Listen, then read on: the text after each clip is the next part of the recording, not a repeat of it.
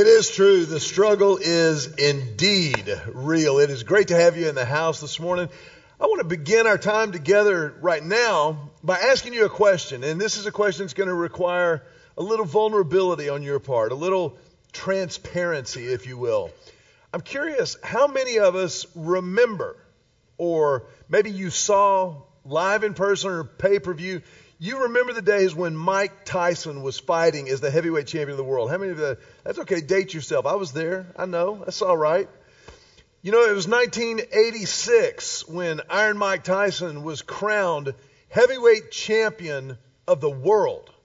And at 20 years old, he was the youngest person to ever wear that crown. And to be sure, he was a bad dude. I mean, he was pretty much the baddest man on the planet long before the facial tattoos and the incarcerations and the bankruptcies and the Hangover movies. He was an amazing athlete.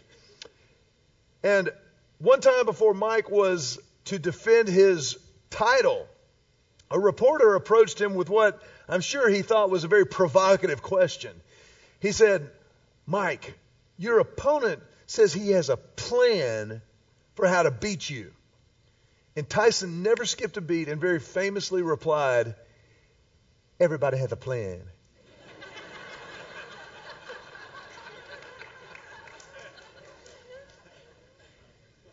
Until they get punched in the mouth.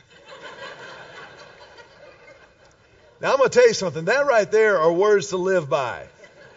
Everyone has a plan until you get punched in the mouth. You know, I think a lot of times you and I, in our world, day in and day out, we forget that we're going to get punched in the mouth. Hopefully it's metaphorically that we're receiving the jabs or maybe the uppercuts, and every now and then somebody from out of nowhere comes in with a haymaker. But the fact is, we're going to get punched in the mouth. And unless we have a plan, unless we know what to do when that moment arrives, we are absolutely sitting ducks. A few weeks ago, we started this series, The Struggle is Real, and the series was actually rooted in the reality of Easter, the reality that Jesus is God in the flesh, the reality that Jesus went to the cross, and there on that cross became my sin and your sin, and because of that, he died there on that cross. But the reality that he also rose on the third day with the offer of new life for anyone who would choose to place their trust in him. Anyone who would say, "You are God, I am not, I will follow you." Jesus says, "I will give you life." And that is where this series kind of began. But last weekend we realized that the struggle is definitely not over. Though Jesus struggled in the hours leading up to and certainly on the cross, it was there on the cross that he began and really identified with you and me in our day in and day out struggles. We don't serve a God who is remote, who is at a distance, who is far off, but rather we serve a God who is truly, really God with us. And therefore, in our struggles, we are not alone. We're not alone, and we're not left to our own devices to try and figure it out when we kind of step up and go, you know what? The struggle really is real. Particularly when it comes to the struggle of temptation.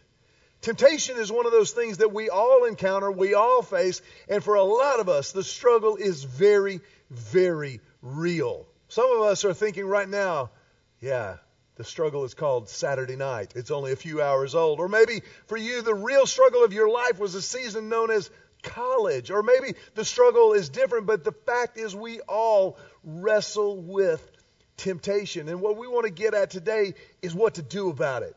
How does the fact of Jesus' death, burial, and resurrection bear in on how we handle temptation? To get at this, I want us to understand something from the Bible. Look on your outlines or on the screen behind me. If you've got a Bible, you can look up James chapter 1. In James 1, the Bible says this: God blesses those who patiently endure testing and temptation. Afterward, they will receive the crown of life that God has promised to those who love him. God blesses those who endure testing and temptation. So right off the bat, James is kind of starting to frame the struggle. He's helping us to understand the battle that we are facing as we approach temptation, as temptation approaches us. But look at how he continues in verse 13. This is really important. He says, now, when you're tempted, no one should say, God is tempting me. For God cannot be tempted by evil, nor does he tempt anyone. But each person is tempted when they are dragged away by their own evil desires and enticed. So it's important for us to understand the character and the nature of God, particularly as it relates to the struggle of temptation. Because a lot of times when we face temptation, we're like, God's testing me, God's tempting me, God's put this in front of me. And you need to understand, nothing could be further from the truth. And James explains it here beautifully. You see, God tests us for our development. Satan tempts us for our destruction. God will test us to develop us and to strengthen us and to reinforce what's already there. But Satan, our enemy, the liar, the deceiver, he will tempt you for your destruction. He will tempt you with things that will lead you away from a relationship with God and toward, ultimately, death. Away from the God who gave you life, the God who loves you, the God who empowers you, towards the things that kill and steal and destroy. So God tests us for our development, but Satan will tempt us for our destruction. So when we come across temptation, when we're tempted to give in, we need to remember where that's coming from and be able to identify the source so that we know then how to respond. Now, very quickly, I want to just give you something. If you will, take out the program that you got when you came in. I want to show you a progression of temptation. I want to show you kind of how this plays itself out day in and day out. Because here on Sunday morning, let's be honest, this is the laboratory. This is where we're all, relatively clean and we've, brushed our teeth before we had all our coffee and everything. But in here, it's really cool and easy. And we go, oh, yes, hallelujah, brother. Preach that about resisting temptation. But let's think about Thursday at 4:15. Let's think about Thursday at 4:15 when you're tired and the week has been a grind and maybe you've been at the office all week and man, that last little straw that breaks the camel's back, or maybe you've been really, really, really working hard and you've been a stay-at-home mom all week and Thursday at 4:15 comes along and you're kind of like, you should go outside right now for your safety. You know what I'm talking about? Because here everybody's, oh, I love my children. Yes, I'm never tempted to ever raise a harsh word. But you and I both know Thursday at 4:15 is different than Sunday at 11. Somebody help me preach. And so I want to help you understand so you see this progression and raise awareness of it so that you can do something about it. The progression of a temptation begins with our motives. What is it that drives you? What is your motivation in life? Because your motive will then give birth to the thoughts in your life. Now, our thought life is really interesting, isn't it? Because we can't always control what thoughts come into our minds, can we? But we can absolutely control how long we let them linger in our minds. Like there have been times, I'm not doing it right now, but there have been times when I've been preaching a sermon and I'm in the middle of a sentence and I start thinking to myself, I wonder what it would be like to fly through the auditorium right now if I just started right back. And I keep the sentence going. You know what that was right there? That was the laugh of recognition. You know what I'm talking about. So our motives give birth to our thoughts. Then our thoughts give birth to our words. The things that we think about, the things that we really let linger in our minds, that's what we talk about. That's what we talk about with the people we hang out with. That's what we talk about and start to make plans for and think about and talk about. So our motives give birth to thoughts, which give birth to words, and then our words give birth to our actions. And our actions, that's our track record. That's our legacy. That's our performance review. That's what we really and truly do. It's always been amazing to me when I talk to single women who are dating guys that are just, Jesus loves them, but they're jerks. And they're like, he's really a nice guy, but he started dating other girls while we were seeing each other exclusively. I'm like, whoa, time out. That's not a nice guy. It's a guy, but he's not a nice guy. So what you do, your actions, your actual behavior actually matters.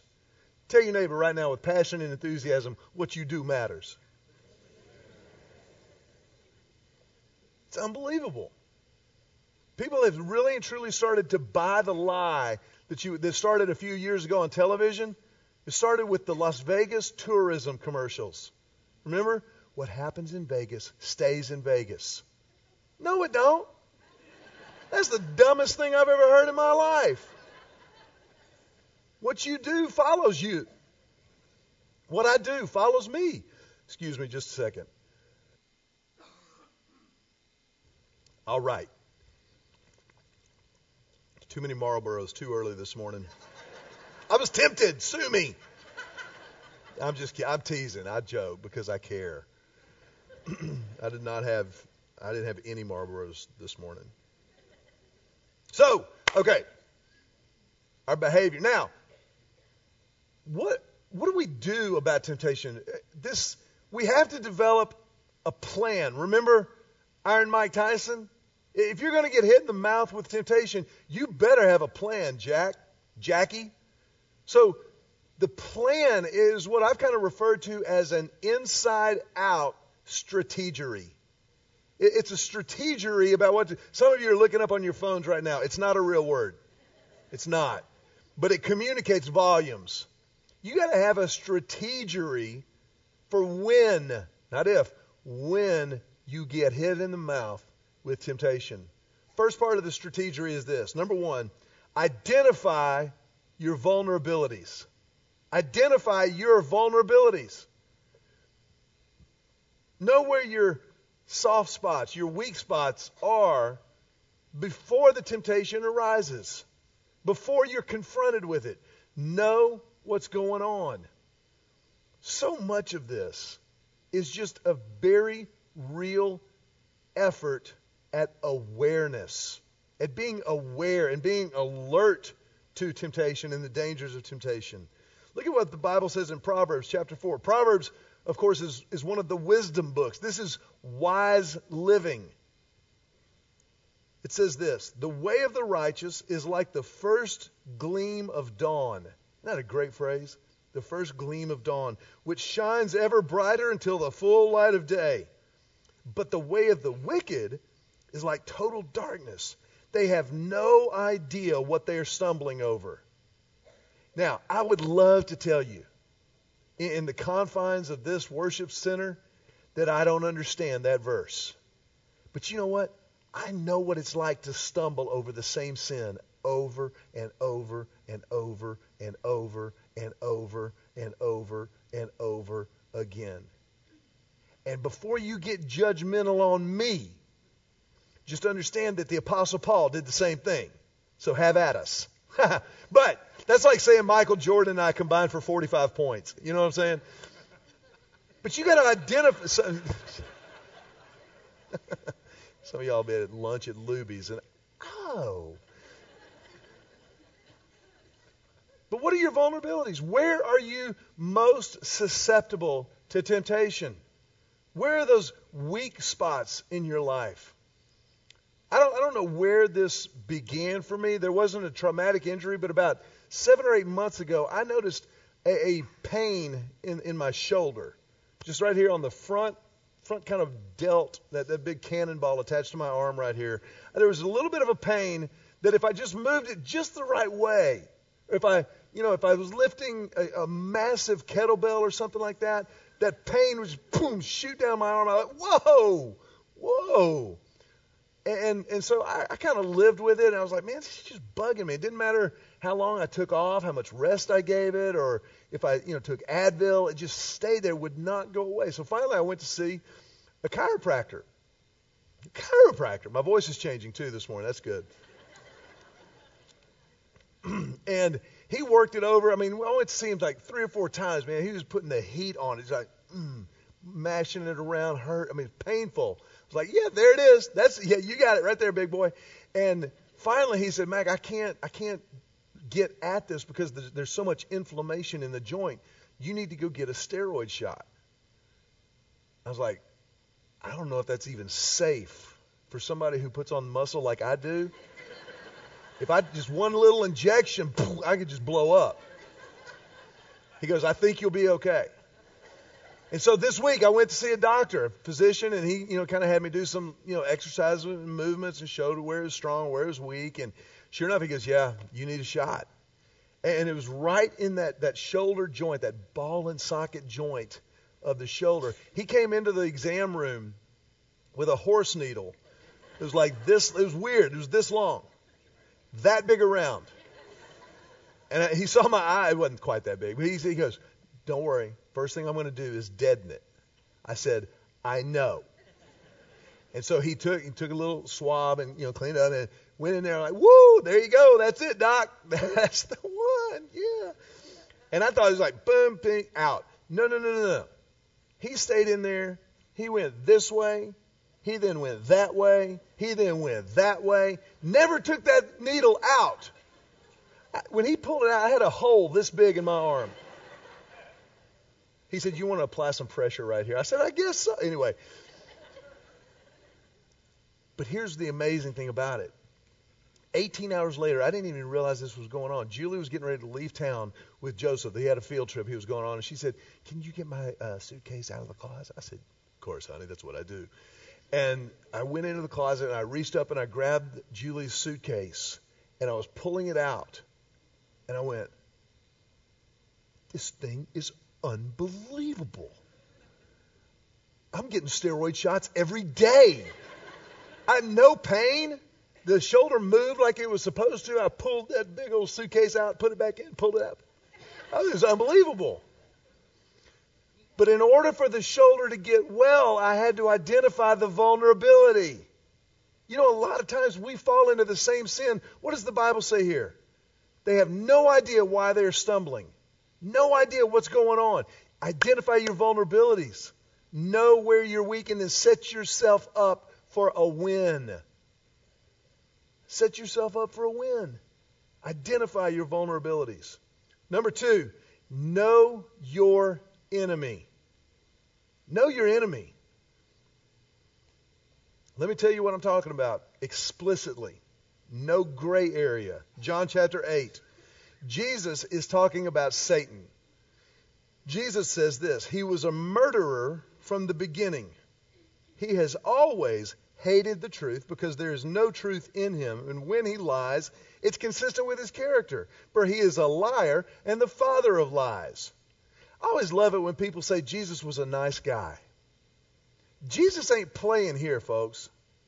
He says, you have an enemy. I have an enemy. And he is a murderer. He will steal the life God desires and designs you for. Satan is real. See, the problem is in our culture, in our world, in our sophisticated 21st century minds, Satan has kind of become a cartoon character. We think about the red cape and the horns and the pitchfork, and we think, that's a fictional character for Halloween. No, he's not. Satan is alive and well. Satan was originally one of God's angels. His name was Lucifer, the angel of light. He led worship in heaven and decided that he wanted to be God. And so he led an insurrection and a rebellion against God. Full thing to do. And so God cast him and all of his rebellion cohorts out of heaven. That's where Satan came from. And since then, he has been opposed to everything that God is in favor of. He is a murderer and the father of lies. And he is our enemy. You got to know who you're dealing with. You're not just playing tiddlywinks. You're not shadowboxing a false figure. You're fighting a very real, I'm fighting a very real enemy. We've got to know that. We've got to understand how he operates. Elsewhere, the Bible says he's like a roaring lion who prowls about looking for those whom he will devour. And the ditches are littered with people he has devoured, with marriages he has devoured, with parent-child relationships that he's chewed up and spit out, with businesses gone bankrupt because of dishonesty, with churches torn apart by disunity and dishonesty. Know your enemy. Now, we don't need to go looking for the enemy. And there's some people that look for demons under every rock. They pull into the mall parking lot, and if they can't find a spot, that's the demon of the parking lot. Satan is real. We need to be aware of that. We need to be on guard against him, but we also need to understand that God is real, and God has already won the war. That's the reality of the resurrection. So it's imperative that we understand there are battles, there are still skirmishes going on. But make no mistake about it, the war has been decided when Jesus rose from the dead. That's the fact. That's the reality of our situation. But you got to know your enemy. You got to know who it is that you're dealing with. When I was a senior in high school, I was playing basketball, and we had a team that was kind of on a rebound. We had just a horrible history as a high school. We had never made the playoffs. And my senior year, we had a coach that had come in my junior year, and we were kind of on a great track. But we ran into a very real problem. Our very real problem was the Madison High Marlins. Madison High School in Houston is where Vince Young went to high school. And my senior year of high school, a few years before Vince, their basketball team went 40-0 on their way to the state championship. We gave them 2 of their 40. At the end of halftime of our first game against Madison, they were up by 18 points. They had beat us 7 ways from Sunday. They were unbelievable, unreal. We kind of walked out of the locker room at halftime like, can we just go home? And we go back out, and I played so long ago that there was a tip-off at the beginning of the second half. That's a long time ago, and short shorts. I was going to bring a picture, but it was obscene, and so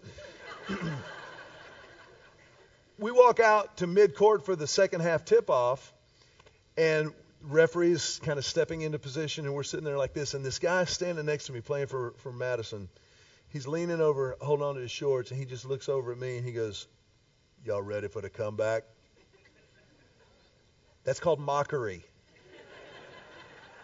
There was nothing I could say. Nowhere to run, nowhere to hide. They were beating us like a fool. You and I know in our struggle with temptation, the war is won.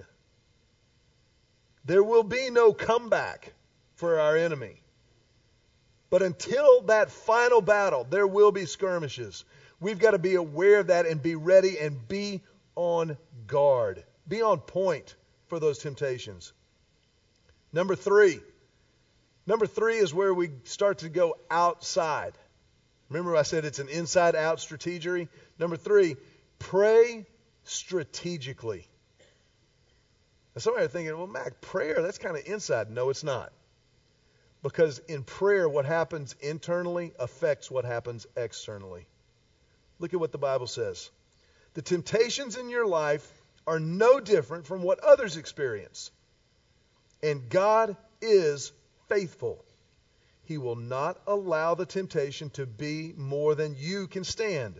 When you are tempted, if you notice it doesn't say if. When you are tempted, He will show you a way out so that you can endure. So this is where we begin to pray strategically in the temptation. But there's something very, very important there that I think is just kind of implied between the lines, but is so important. What does he say? The temptations in your life are no different from what others experience. I think a lot of times the reason I have given in to temptation is because I was trying to fight it all alone. So many times we're in the middle of a temptation, we're like, nobody else has ever dealt with this kind of pressure. I am alone in the world. And listen, I get it. I felt that way.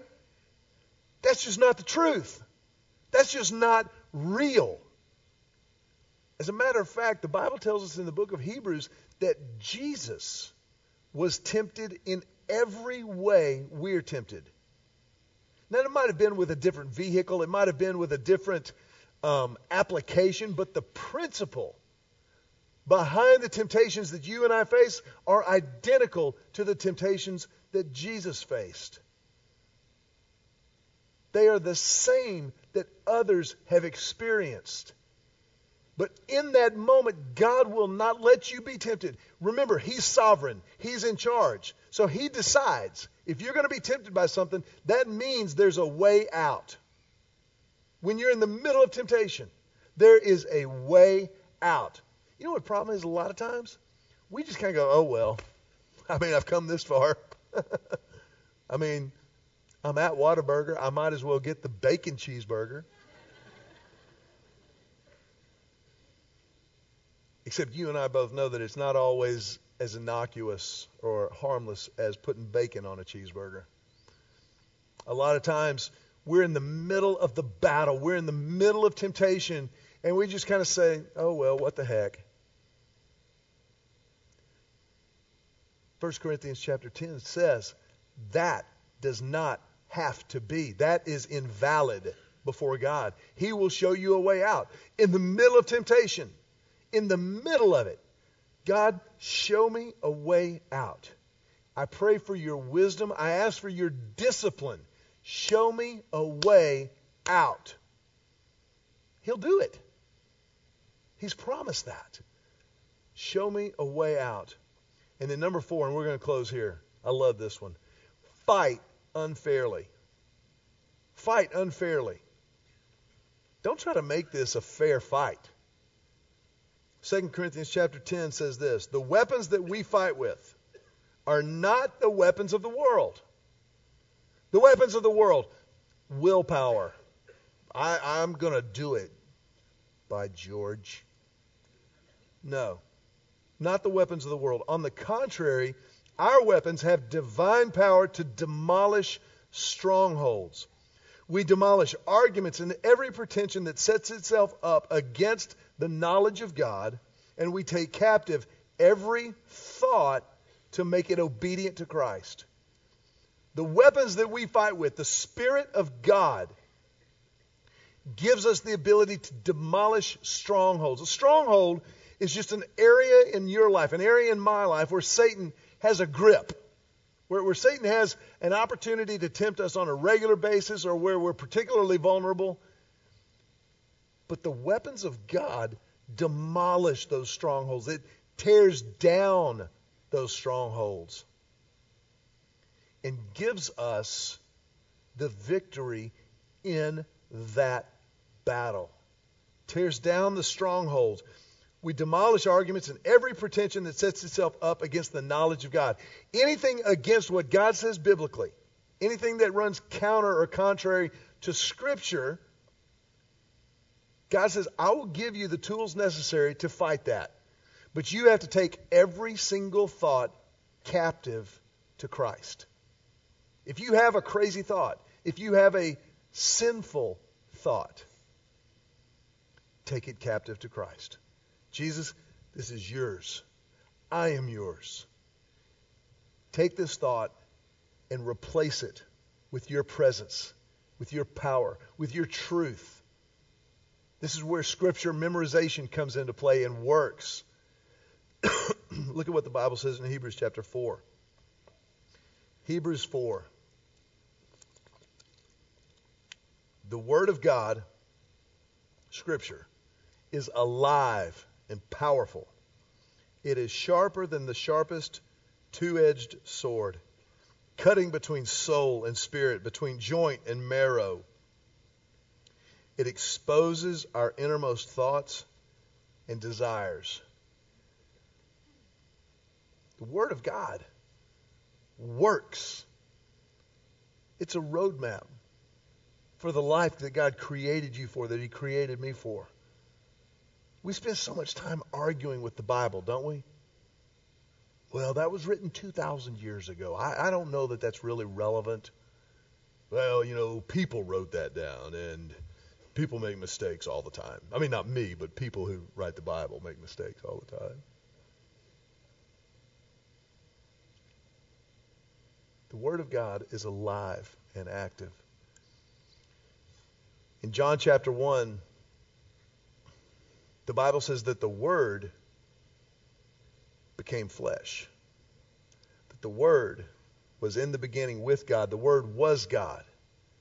And the Word became flesh. And the Word, Jesus, the fulfillment of every word of Scripture, Jesus made his dwelling among us. That he became God with us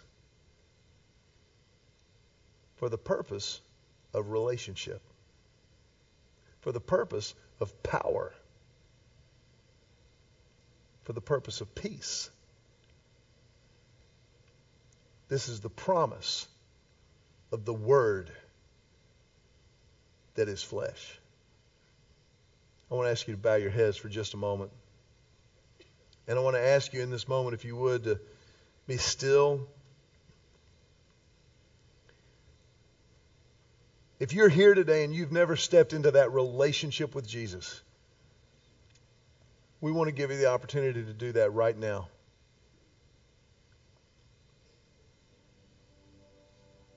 To step into the promise of life. The life that is truly life. It might surprise you to know that all it takes is your commitment to Christ. You personally giving your life to Jesus. Confessing your sins. Claiming His forgiveness. And choosing and committing to follow Him with everything that you've got. If that's you today, I want to invite you just to pray right where you're sitting. Just silently in your own words, just say, Jesus, I give you my life. I claim your forgiveness. I confess my sins. And I will follow you from this moment forward with everything I have.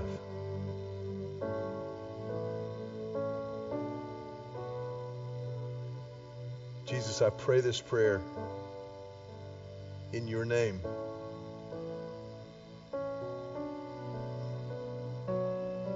With our heads bowed and our eyes closed, because this is holy ground that we're on. If that was your prayer and you meant it for the first time in your life, you need to know this is the greatest moment of your life. And I want to invite you just to mark this moment, to stamp it. If you would just quietly raise your hand while our heads are bowed, just raise your hand and hold it up high in the air for just a moment so that you know this is real. This happened.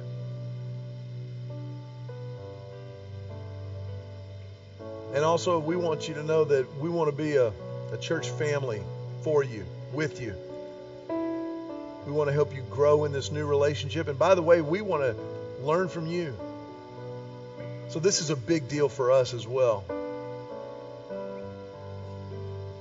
So we honor that.